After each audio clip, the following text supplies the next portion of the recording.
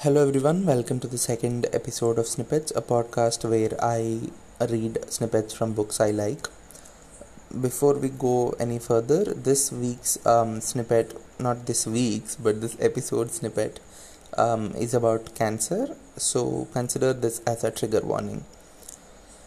So, this week's snippet is from a book called The Emperor of All Maladies, a biography of cancer, written by Siddhartha Mukherjee.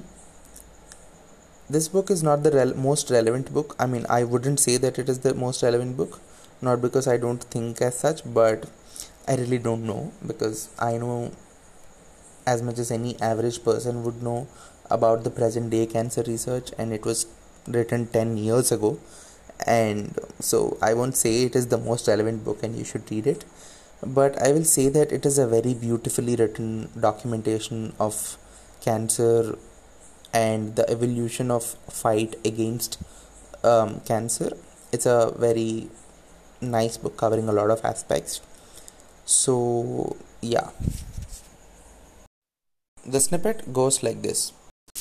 Of all the clinicians I met during my fellowship, the master of this approach was Thomas Lynch, a lung cancer doctor whom I often accompanied to clinic. Clinics with Lynch, a youthful looking man with a startling shock of grey hair, were an exercise in medical nuance. One morning, for instance, a 66-year-old woman, Kate Fidge, came to the clinic having just recovered from surgery for a large lung mass which had turned out to be cancerous. Sitting alone in the room, awaiting news of her next steps, she looked nearly catatonic with fear. I was about to enter the room when Lynch caught me by the shoulder and pulled me into the side room. He had looked through her scan and her reports. Everything about the excised tumor suggested a high risk of recurrence. But more important, he had seen Fidge folded over in fear in the waiting room. Right now, he said, she needed something else. Resuscitation, he called it cryptically as he strode into her room. I watched him resuscitate. He emphasized process over outcome and transmitted astonishing amounts of information with a touch so slight that you might not even feel it. He told Fidge about the tumor, the good news about the surgery, asked about her family, then spoke about his own. He spoke about his child who was complaining about her long days at school. Did Fidge have a grandchild? He inquired.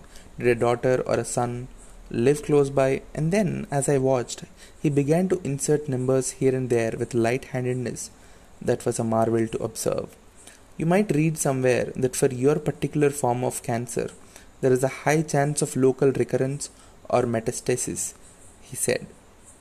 Perhaps even 50 or 60%. She nodded, tensing up.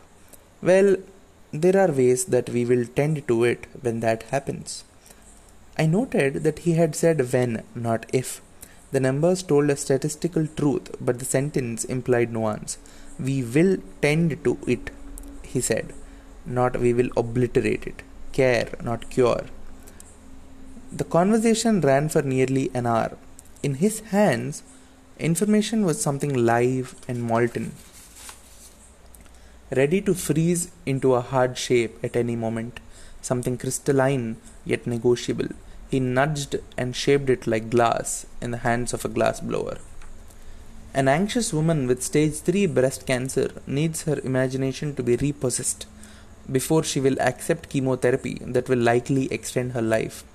A 76-year-old man attempting another round of aggressive experimental chemotherapy for a fatal drug-resistant leukemia needs his imagination to be reconciled to the reality that his disease cannot be treated. Ars longa, vita brevis. The art of medicine is long, Hippocrates tells us, and life is short. Opportunity fleeting, the experiment perilous, judgment flawed. I know the snippet isn't very encouraging. It symbolizes a compromise between the patient and the disease, and I think the book is all about such compromise. A lot of instances and a lot of the book itself is about the compromise between patients and the disease, the compromise between science and a very inherent biological anomaly, I'd say. But yeah, the book is all about it. So do read it. it's a very easily understandable book. Even the biology is very easily understandable, and the social, political, and economic um, aspects of cancer, I wouldn't say are so vividly covered, but I would say they are covered in a very brief and yet a good manner, I'd say. So yeah, do give it a read, and thank you for listening till here. Bye.